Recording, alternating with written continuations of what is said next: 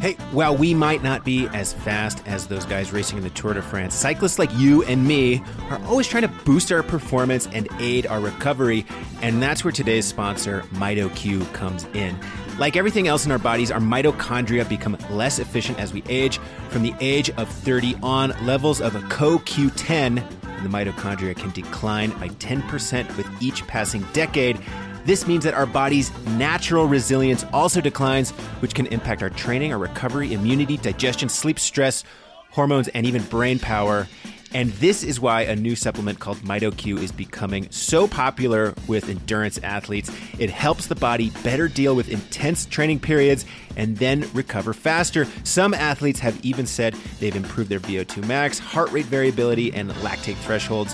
When you combine that with not needing as long to recover and being able to maintain more intense training cycles, you can see why MitoQ might help you achieve your performance gains. To learn more about the unique formula of MitoQ, to read some independent clinical trials, and read some independent athlete testimonials, go to mitoq.com/powerupcycling. That's www.mitoq.com/powerupcycling. Thanks to MitoQ for sponsoring this episode of the Velo News Podcast. Let's get on with the show.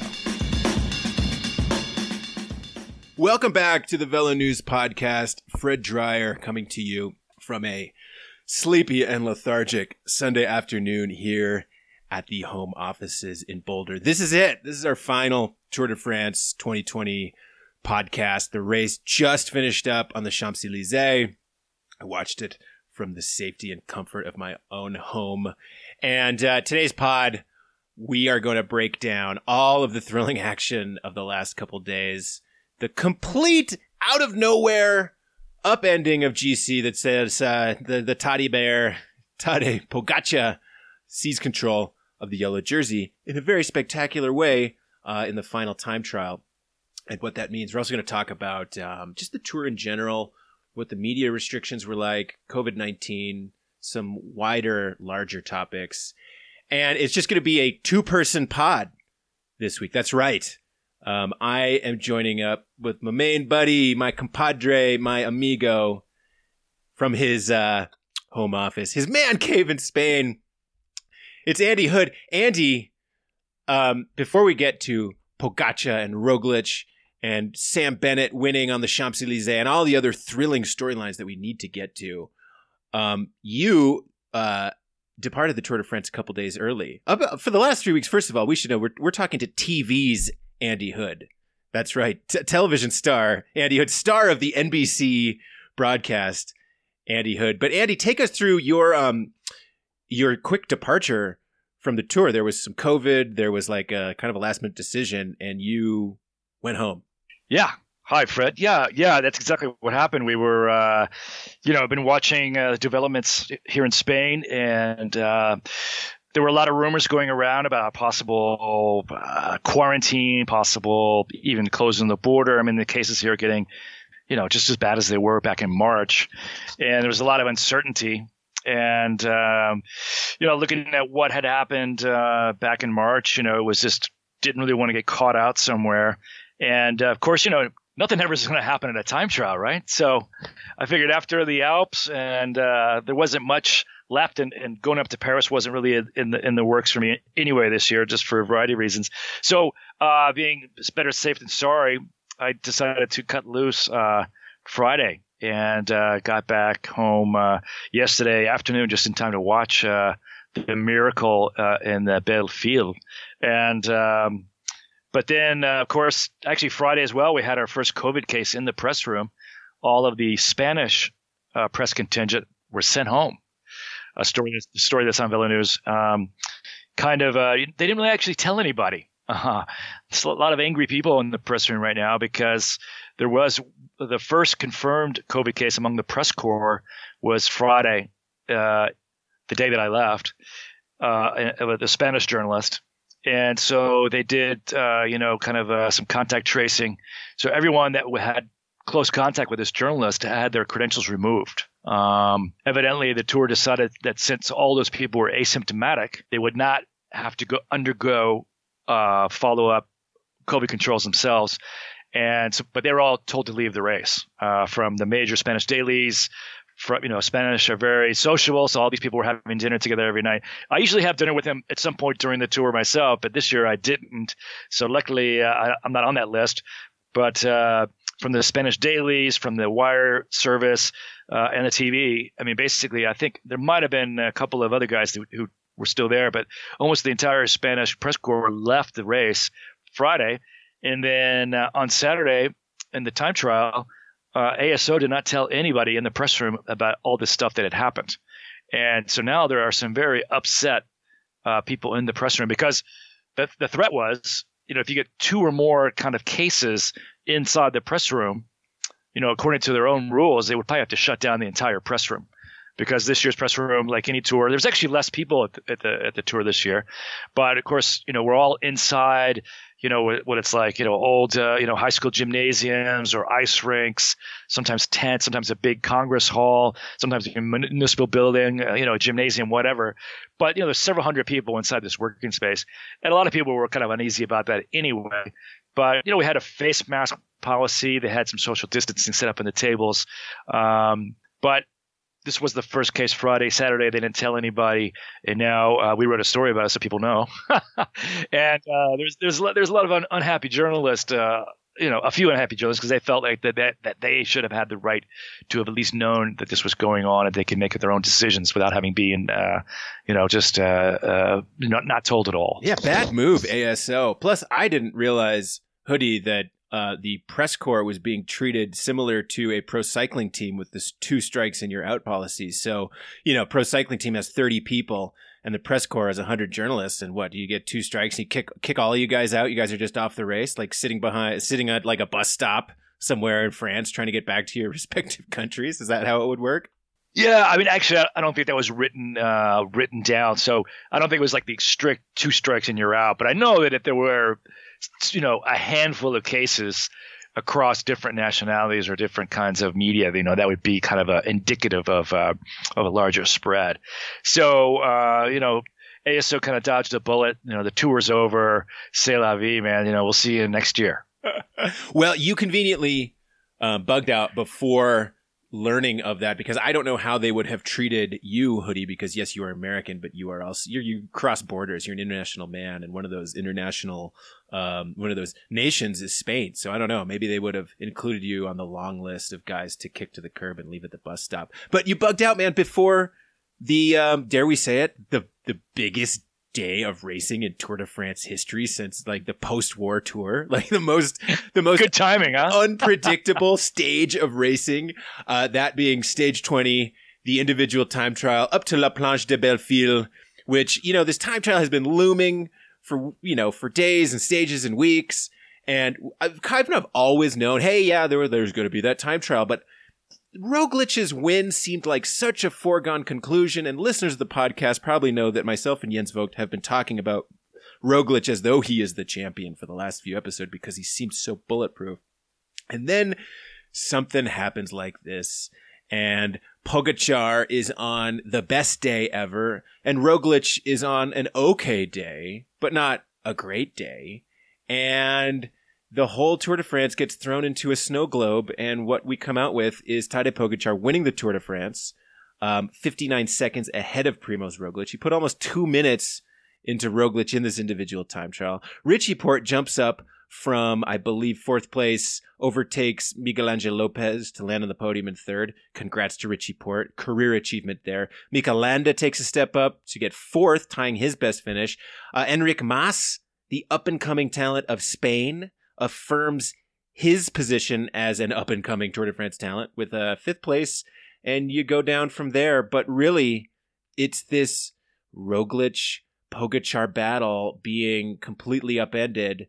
And, I mean, Hoodie, what were you thinking as you watched this thing? What were the thoughts that were going through your mind as you saw Roglic starting to lose time and Pogačar making up time?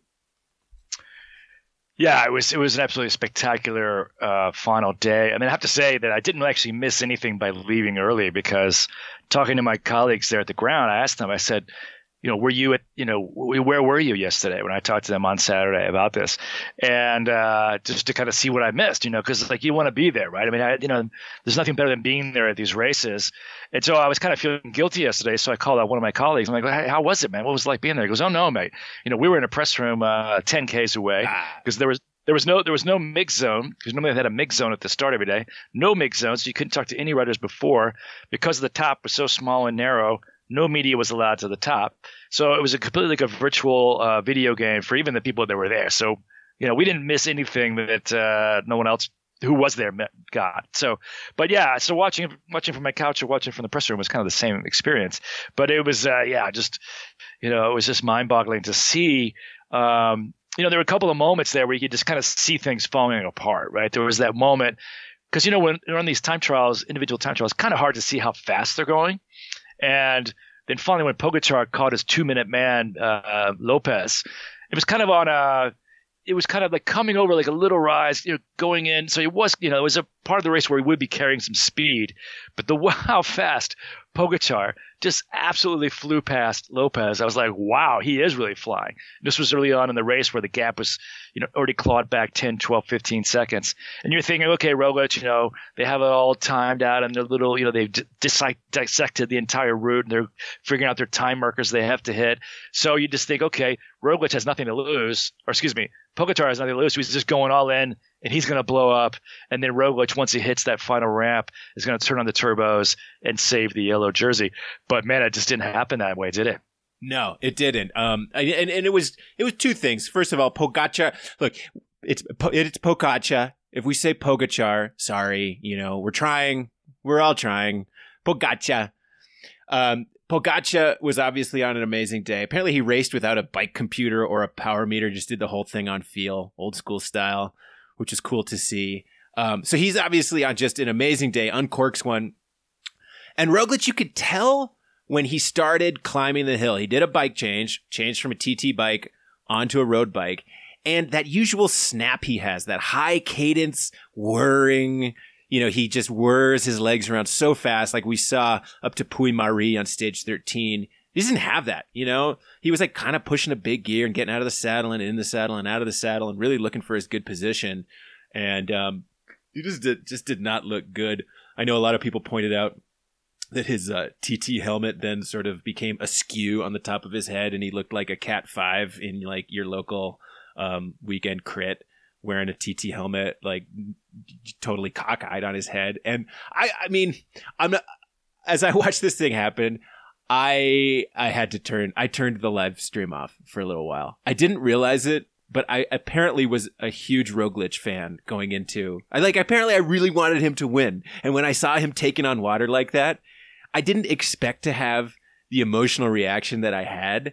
But for a moment there, it was like watching the Denver Broncos get blown out in a Super Bowl or something like that. I legitimately had an emotional fan reaction to Roglic getting beaten. And I didn't know I wanted him to win, but I wanted him to win, and he did not. He got blown out of the water, and I felt so bad for the guy when he's sitting up there at the top of the hill, and Wout van Aert and Tom Dumoulin are there sort of patting him on the back, and he just has this look on his face like, oh my gosh, what the heck just happened to me? This stunned look of disbelief. So, I mean, I guess the question I have for you, Hoodie, and I've seen this argued online, was like, did Pogačar win this or did Roglic lose it? Yeah, I think that you could say, I think obviously Pogačar obviously won that race, won the entire tour in 1 hour, really. Yeah. When you look at how much and how Jumbo-Visma completely dominated this tour from start to finish. I mean, they were just doing everything textbook. They totally eliminated Bernal and Ineos, made them a non-factor in the race by not even the halfway point. It was interesting talking to Sepp Kuss the other day. And I said, hey, how did it feel to eliminate Bernal, on that, Puig-Marie and then Puy-Marie, and then they got rid of him in the Grand Colombier going into that third week. And he goes, oh, no, we already knew in the Pyrenees the most dangerous rider was Pogačar. And that's just how much confidence they had in their ability to control and then eliminate Bernal, and just completely, people have forgotten really that Ineos came in as the super team. They won 7 of the last 8 tours, and they just got completely steamrolled in this whole tour. And then here comes Pogačar, who really kind of reconfirms the notion that one superior rider is still capable of winning the tour against these super teams. And for me, I think it's just such a great tour in that sense, because we're seeing these super teams. It goes back to the days of even the 80s. You get these big teams with a lot of money and the big stars, just dominate the tour for 5, 6, 7, 8 years. Really kind of sucks a lot of the drama and the fun out of the Grand Tours, at least out of the Tour de France, because that's why the last several years, it's been, wow, man, the Giro and the Vuelta have been so fun and exciting to watch, because they haven't been steamrolled by these mega teams.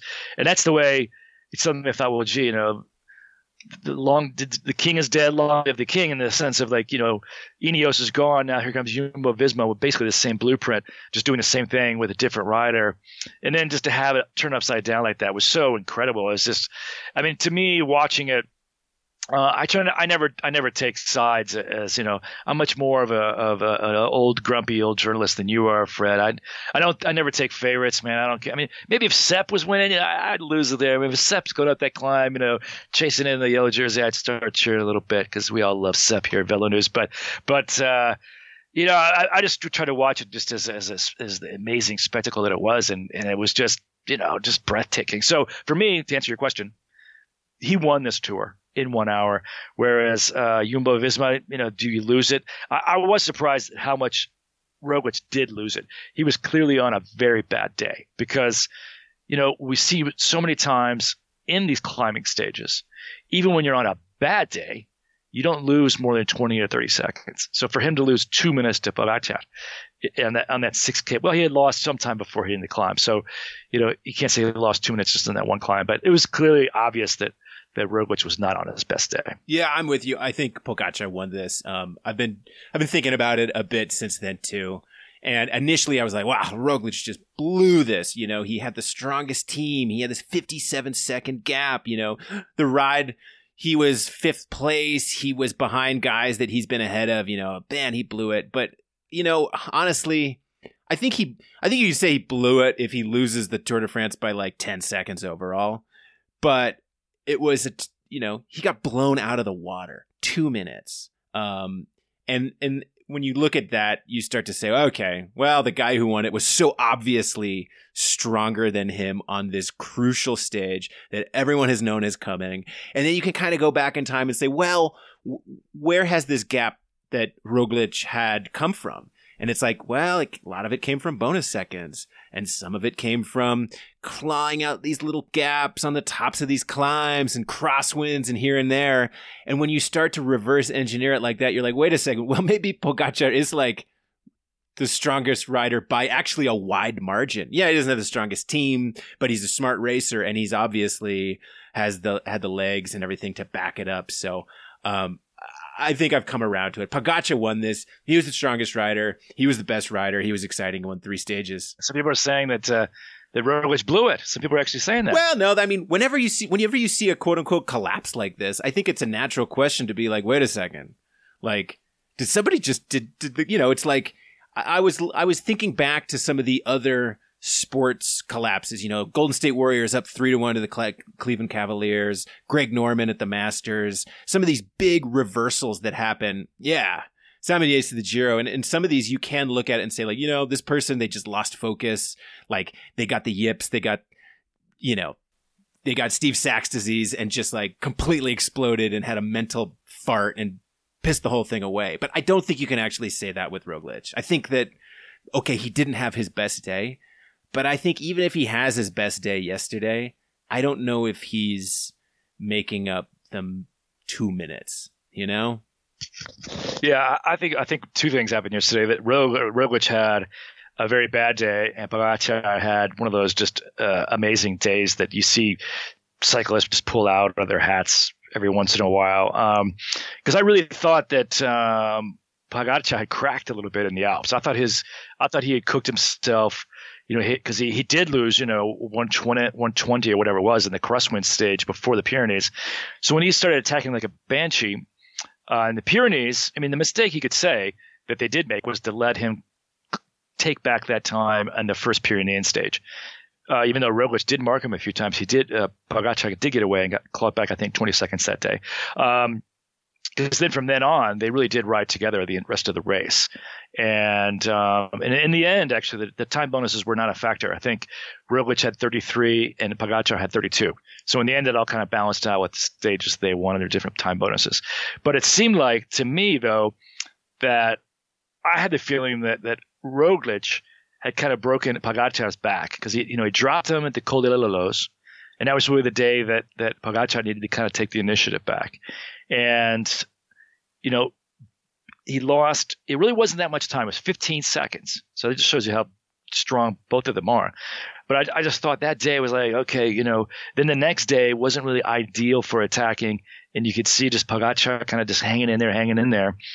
And I just thought that in fact, Pogačar said it himself. He goes, when he woke up Saturday morning for that time trial, he says, I was happy with second place. I was happy with second place. He had I don't really think he expected to win the Tour on that time trial. It wasn't like some secret plan they had hatched or, something that they had like this secret pacing schedule for that time trial. You can tell, like you just said, he didn't ride with the power meter or he was listening to race radio. You could see that video they posted. It was actually quite good of Alan Piper, telling him to keep going. I just think the guy, he's a 21-year-old guy. He's got nothing to lose. And I think basically they just said, look, you won't lose the podium because, he was so far ahead of Richie Porte and Lopez.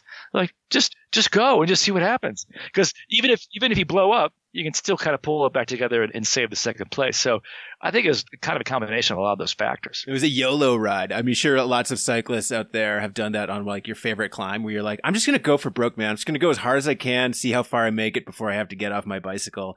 And Tadej Pogačar made it 36 kilometers. Well, chapeau to him. And the other thing to think about is that, I mean, we've seen weirdness in the final Tour de France time trial before. We've seen amazing performances, bad performances, riders pull rabbits out of their hats. I'm remembering Carlos Sastre 2008.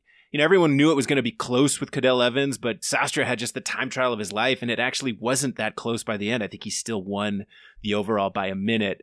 And then the next year, I remember that time trial in Annecy, and Contador wins the time trial outright, beating Fabian Cancellara. And it's like, wow, those are two time trials that come to mind of like, hey, 3 weeks of racing is in everyone's legs. People have different motivations, different inspirations. And like, these guys are amazing athletes, but sometimes you just don't know how the body is going to respond in something as unpredictable as a time trial like this. And, again, kudos to ASO for designing a Tour de France route that did exactly what they wanted to do, which was, hey, we want to make this hard for Ineos. We want to keep the margins tight, and we want to bottle up the, who's going to win, who's going to get second place all the way to the final day.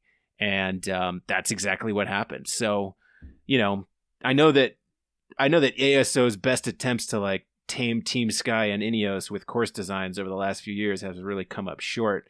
But this one, at the very least, made it so that the strongest team couldn't just snuff the life out of the race. Yeah, I agree with you on the course design this year. I kind of thought that it was going to be, coming out of the Pyrenees. I kind of thought the Pyrenees were a little bit flat, or I was expecting them to be a little bit flat. And then, it was really thanks to Pogačar. I mean, he was the only guy that had the legs to really attack in this entire Tour. Because you look at the rest of of what happened in the Pyrenees and even through the Massif Central, everyone was they were just hanging on. I mean, Jumbo was just steamrolling everybody. So I think if it wasn't for one rider, and if it wasn't for Tadej Pogačar, I think this Tour would have been pretty predictable, I think. So kudos to Tadej for really giving us something quite special. We just watched the final podium, and he was just saying, I have no words to describe my feelings right now. And that's what we're trying to do, Fred. We're trying to put words into Tadej's mouth. How does he feel right now? But Yeah. What would you say? What would you say, Fred? I'd do like Gary Thomas and drop the mic and just be like, yeah, that's right. I'm Mr. Cool. Mic drop. Yeah, that was a good one. That was a good one. But I want to make this point though about what makes the tour and any Grand Tour so interesting, and it's always that third week. It's always the last bone-crushing stages, and that's why I like this tendency. We used to have tours that the last mountain stage would be on a Wednesday, and then you'd have a couple of transition stays and a big long flat time trial, and then the parade into Paris, and that really was boring. So, kudos to the course designers for, packing in some real difficult stages going into the last several. Even this year, the last Alpine stage was Thursday. But just by having that time trial on Saturday, the climbing time trial really made a big difference. But it really is that third week of a Grand Tour that really breaks the back of, maybe I can say that in a more happier way, but a way, you really crack the morale and crack the legs and spirit in a Grand Tour. It's only then that you see the big time differences. Like Rigoberto Urán was saying the other day, it's like the level is so high across the peloton. Everyone's training the same. Everyone has on the same best bikes. They're all in their aero kits. They're all eating the same foods. They're all doing the same things. So you're going to have the best cyclists in the world are going to be, after 2 weeks, basically on the same time. And that's basically how this tour was playing out. It wasn't until the third week that you start to see the fatigue setting in. You start to see those miles and the legs starting to add up, and you start seeing the cracks, and you start seeing who really has the legs to win. And that's what makes the Grand Tour so special. I mean, the best finishes have been these kind of collapses. I mean, for me, everyone criticizes, some people are convinced that, Chris Froome was doped or he had a motor in his bike. I don't agree with any of that. In that Giro that he won a few years ago, he was racing against, Simon Yates, first time in that situation, just completely cracked in the third week. I mean, he just fell apart. And then you had Tom Dumoulin completely isolated, and it was just a mano fight. And that's what we kind of saw at the end of this tour. It was really, and there's no one really there. Roglic is the only guy that had a teammate, and that was Sepp Kuss, and the rest were just isolated. And that's where you get these great, exciting, thrilling moments in Grand Tour racing. That's what makes the Grand Tour so interesting. That's why they hold them for 3 weeks. Well, hey, we're going to take a quick break. And when we come back, we're going to talk about the historical significance. We're going to talk COVID and media and some other tough moments and thrilling moments in cycling. So we'll be right back. You heard me talk about MitoQ at the top of the show. Many of us have heard of supplementing our training with the antioxidant CoQ10 for energy and recovery. MitoQ is a unique form of CoQ10 engineered to get inside the mitochondria in our cells to help create cellular energy and neutralize free radicals. MitoQ helps improve recovery, immunity, digestion, sleep, and stress, all of which will help you train better and be healthier. To learn more about the unique formula, to read some independent clinical trials, and read some athlete testimonials, go to www.mitoq.com/power-up-cycling. Again, www.mitoq.com/power-up-cycling. Okay, back to the podcast. Okay, we're back. Andrew Hood, I can't stop thinking about Roglic here. And again, like, you said, hey, I'm impartial. I don't have fan interest. I kind of felt like I was impartial and didn't have a fan interest in this race until poor Roglic started taking on water. And for some reason, I just I had an unpredictable emotional reaction to that where I was just like, oh man, bummer. I really wanted that guy to win. It brought up some memories of him at the Giro last year where he looked so bulletproof through the first half of that race and then really took on water at the end. And, it kind of felt like, well, he had learned the lessons from that race at the Vuelta where he was really in control and rode this very controlled race all the way to the end.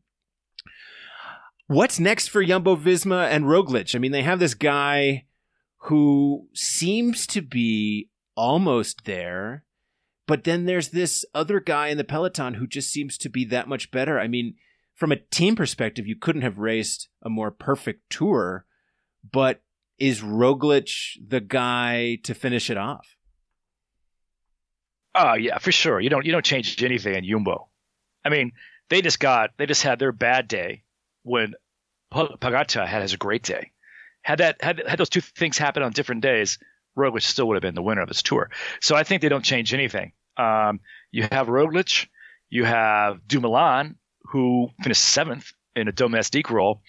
And I think Big Tom is going to be back next year at his full splendor. He's racing the Vuelta this year. We'll see what he can do.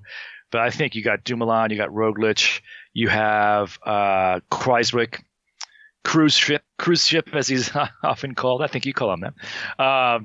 So these three big riders, this team is built up to where it is. I mean, come on, Roglic, 3rd in the Giro, won the Vuelta, 2nd in the Tour. I mean, that's a pretty solid record. You're not going to like say, oh, this guy's a hack, we're going to swap him out for somebody else. No, he's your man. You stick with him. And I mean, they came as close as you can come to the Tour. So I think this will, be a test for that organization, that team. But I think they will come out stronger.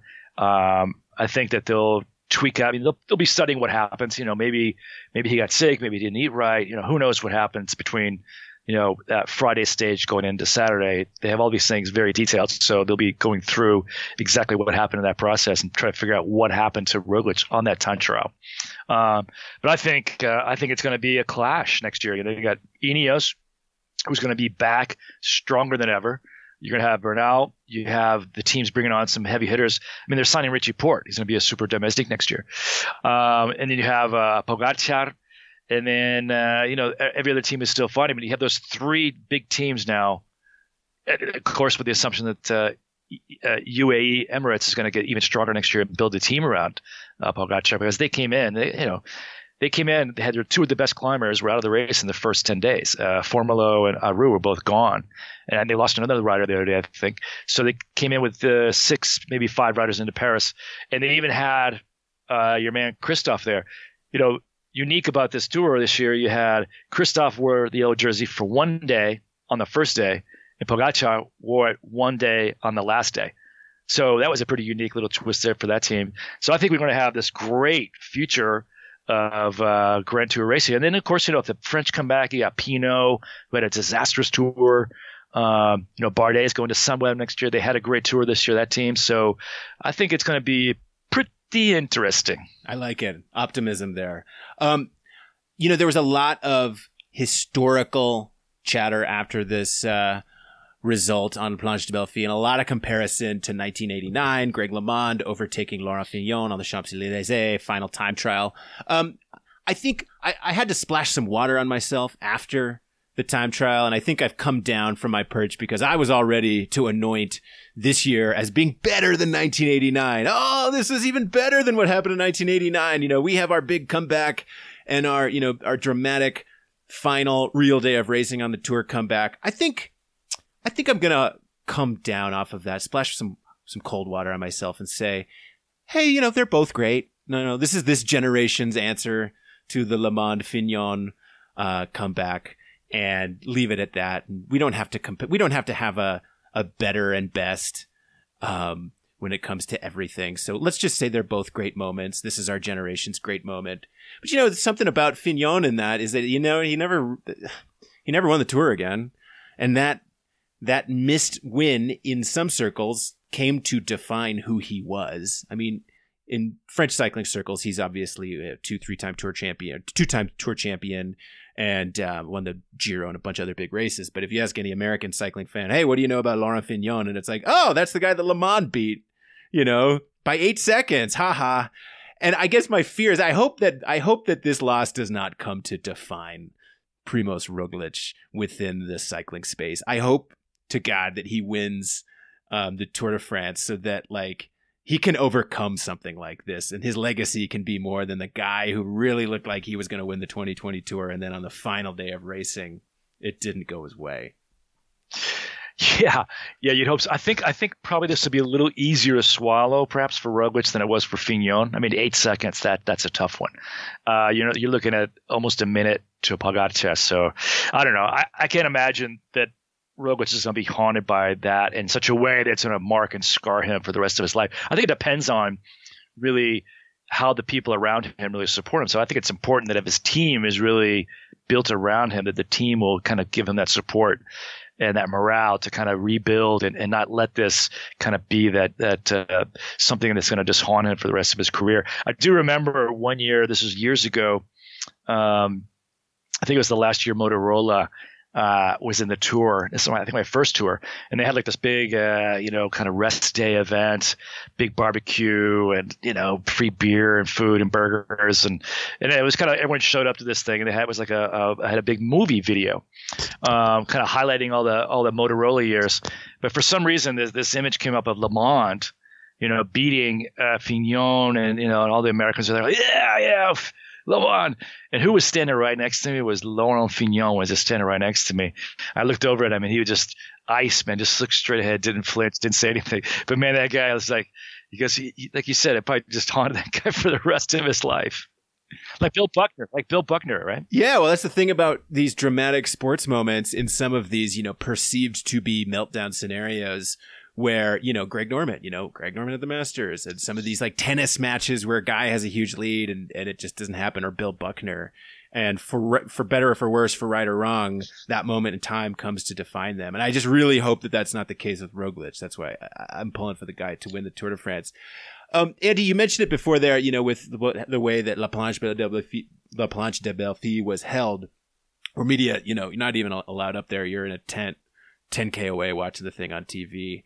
And we've chatted before about what the media infrastructure was like at the 2020 tour due to COVID. And I think it goes without saying that, look, as members of the media, we totally understand the rules and are happy to abide by them. And, it's stuff like social distancing and, mixed zones and paddocks where people are kept far away and masks and stuff like that are for the greater good. And we're very happy to abide by them. But I saw some comments actually in a Velo News story from one of the team PR guys saying that, we kind of prefer the media format of 2020 to the way it has been, where it's chaos and there's reporters roaming around and asking riders questions and waiting outside the team bus and talking to team officials and stuff like that. And, they really preferred the fact that like the team PR guy goes and does the interview with the rider afterwards, and then sends that audio file via WhatsApp to 100 journalists or 1,000 journalists all over the globe. And the stories that are written are based off of those comments. And look, full disclosure, we were one of those media outlets as well. We got some access in the media zone with you, but a lot of the stories that you read on velonews.com over the last 3 weeks have been from these quotes supplied to us via, text thread or audio message from the team PR person, because that was the only access we got. And I think it's, a question I have for you is, where did you feel like the most was lost with the media format around this year, with, lack of access and all the quotes being sent out to everyone? Where do you feel like the information flow just wasn't at the same level? Yeah, it's an interesting point. It really was a dramatic change to how the media works. I think to actually how the tour is viewed by just the fans, because the actual product of how, seeing the race didn't change at all, because, it's still just all via TV. But the fact that the media really was just kept at arm's length at everything. We were doing telephone interviews with some people and trying to get some extra access that way. But you really missed out so much of getting into the tactics, getting into the reasons why things happened. Had the normal media access been there Saturday, all the questions would be to Jumbo, what happened? How did this happen? What was this, what happened in the last several days that might have led to Roglic's collapse on this time trial? And you miss also like, those interviews you can do, like, who is Tadej Pogačar? When you want to create a story about this guy, we don't know really that much about him. We've all done little bits of reporting about him. But during the course of a race, that's the time you can talk to the soigneurs. Hey, tell me a funny story about Tadej Pogačar. Or talk to one of the sport directors and get the backstory on the guy. Get these little details that really bring alive these characters. And they are so lively and interesting. Almost all these guys have these great stories. Any cyclist does. And so you miss out on all that kind of stuff. And you miss out on having the ability to talk to writers for more than just, literally it was just a few minutes sometimes. Sometimes you just can't get that much out. Even though certain writers you could really have a nice chat with. We were talking to Nielsen Paulus a few times during this tour. He was very expressive, very open. Same with Nicholas Roche, Tom Squeens, all these guys that can express themselves well in this kind of format. It wasn't that bad. You get George Bennett. He's always going to say something interesting. But it was just getting a lot of that backstory, especially talking to the sport directors. It's so interesting talking to the sport directors. You often get more of those things about, why did something happen in a race? Why was this team pulling? Or, what's the strategic plan? What can you do to try to tamp down Pogacar? That's the question you'd be asking, Jumbo-Visma right in the Pyrenees. So I think that this tour was really, I honestly hope that it's not like this going forward, because it really felt like the Olympics. You've been in the Olympics, Fred, where it's all, mixed zones and everything's, separated, and there's no really, everything's in press conferences. There's no real chance to really have a chat with anybody. And that's what I think really makes cycling more unique among the major sports in Europe, or at the world level, because of that access. We have already been told the AIJC, which is the International Cycling Journalists Association, has been assured by the tour officials that next year, health conditions allowing, the paddock area will be open again. So that means we'll be able to get in there and stick our noses around and bug these guys. I did read a quote from Richie Porte as well. He was saying how he really enjoyed this year's Tour de France because he didn't have all these journalists ask him all these stupid questions all the time. So, I could actually understand. A lot of the sport directors were telling me on the QT, it's like, hey man, this is great. We don't have, because normally, the sport director comes out of the bus. And they just, they get guys like me and you going, hey, why'd you do that yesterday? All these stupid questions. But, that's how the information gets out. And then also this year's tour, there were no VIPs coming in, like a lot of the teams bringing in VIPs to their, through their sponsors. And this is all kind of on the QT. People were saying, oh man, it was like, what? This was the most relaxed Tour de France ever. In that regard, in terms of just because the crush of the tour is what really can crack people. Everyone always says, why is the tour different? Everyone's like, oh man, you're just barraged constantly by fans, by VIPs, by sponsors, by journalists, by TV cameras. And they said this year's tour was the best they've ever been to. Well, and that's the whole thing, is that at the team bus or wherever, at a normal race, there might be 10 or 12 of us. And at the tour, there's 50 of us. I think that, I can understand where a Richie Porte or someone would feel like the media rules were a huge improvement, because I've been on, I was on some of these WhatsApp messages too, and I've been on them in the past where they send the quote around, and it's basically the guy getting asked the same 3 questions by like 9 different journalists. And so they have their canned response, and they're, well, I'm really disappointed. Maybe if I would have gone harder, yada, yada, yada. Okay, you hear these 3 or 4 questions asked the same over and over again. And those tend to be post-race press conferences, and there are post-race interviews, and it's a lot of like TV and radio people, because the sound bite is actually really important. But it's different for quote unquote print or digital people like you and me, because there's the interviews that you're going to be doing at a bus where there's 25 other people around, and we're asking very specific questions about the day or the reaction. And those tend to be like little mini press conferences, because, it's a high pressure environment. The rider doesn't want to say anything that's going to get him in trouble. It's just a more controlled environment.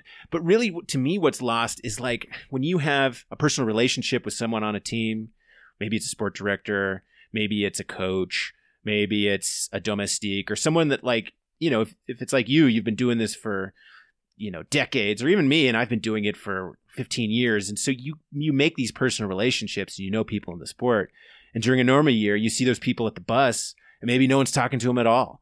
And maybe you don't even get out your tape recorder, and you just start talking to them. And you have a previous relationship. Maybe you've done a story with them. And, through that conversation, so much interesting information filters out that helps journalists like us understand what the heck is going on in the race, who these people are, what the tactics are, who's getting tired, what people are trying out, what it's like inside the peloton. So many of these different things that we end up writing about. And this year, without that access and without the ability to have those conversations, you know, you can go back and look at the content. And look, I was very happy with our coverage on velonews.com. But I think if you looked at a lot of the sites, you know, you started to see sort of the same thing, which was like rider name : reaction. And it was like a quote based media economy, as opposed to an information based economy where the information is coming to us via the good old fashioned, you know, gumshoe reporting techniques that like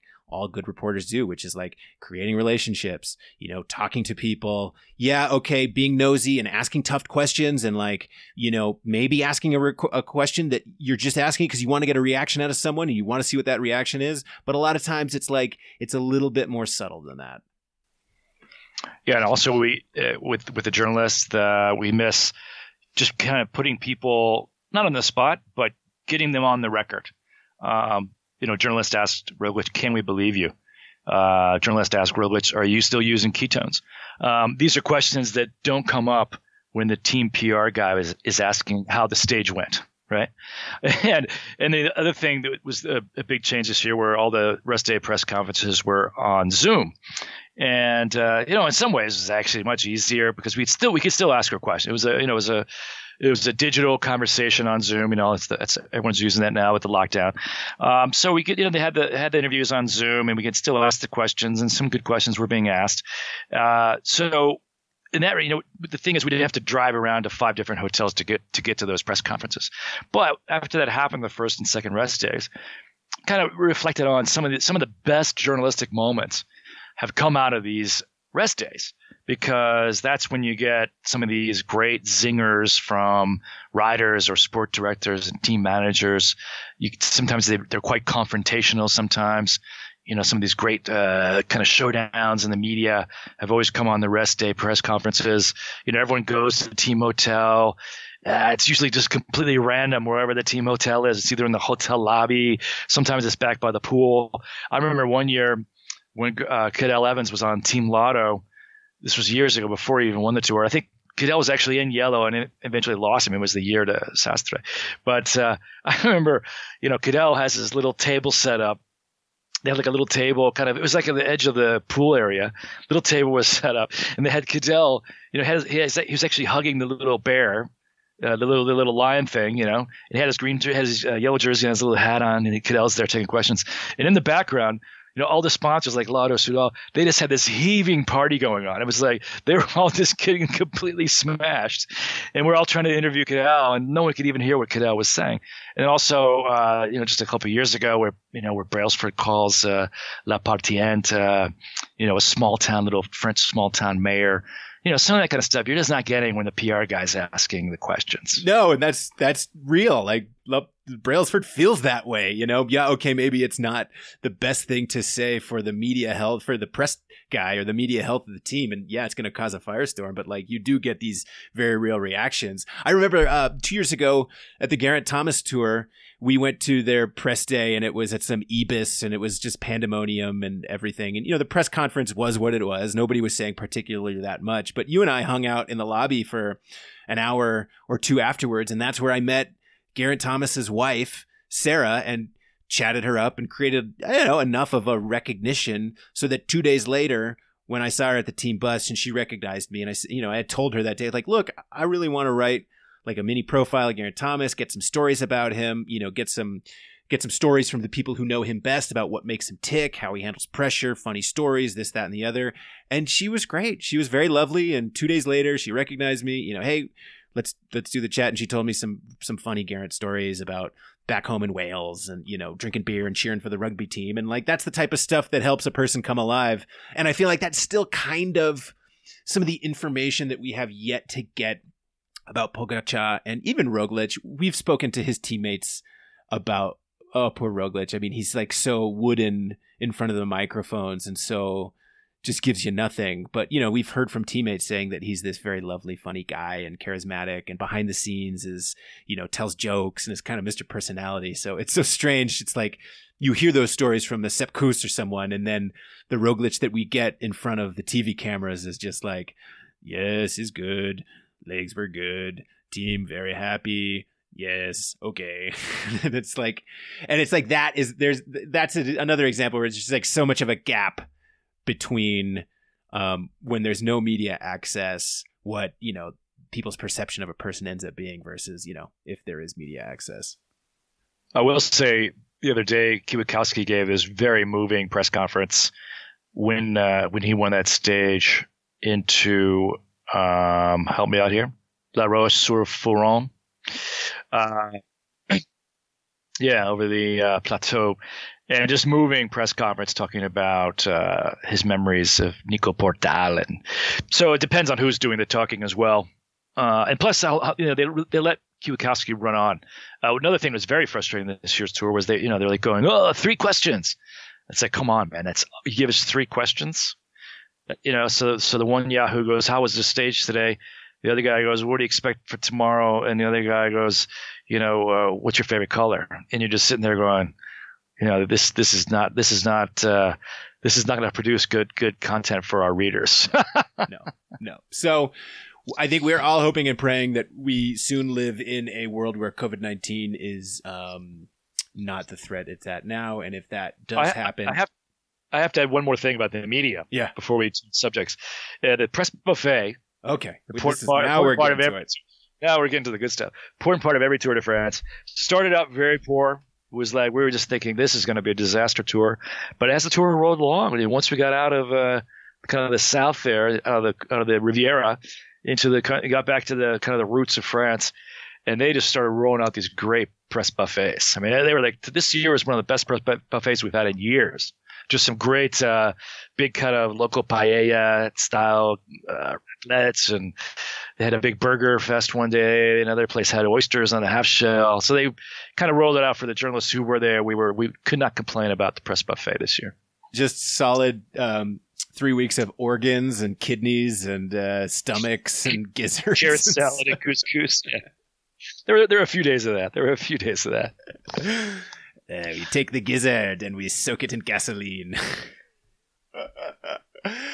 Well, Hood, I think we're going to wrap it up here. I appreciate all of the Velo News podcast listeners and all the readers on VeloNews.com, all of our Active Pass and Velo News Pass members. Thank you so much for being along for the ride with us over the last 3 weeks. It has been fun. It has been a challenge. And we all hope it goes back to the way it was. Last question for you, Andy. I mean, what will be for you the lasting image of the 2020 Tour de France? The lasting image of the 2020 Tour de France, I will say, it has to be the bike stab Pogacar at the top of the time trial. Yeah. And that's how bad he could have popped a wheelie. He was so far ahead, but he was just all in, and that bike step for me said everything. I love it. Well, stay tuned to the Velo News podcast. We will be coming back to you in a week on our normal Wednesday published date. But for Andrew Hood, it's Fred Dreyer. It has been a wild ride, and we will see you, we will hear from you in a week and a half. Thank you.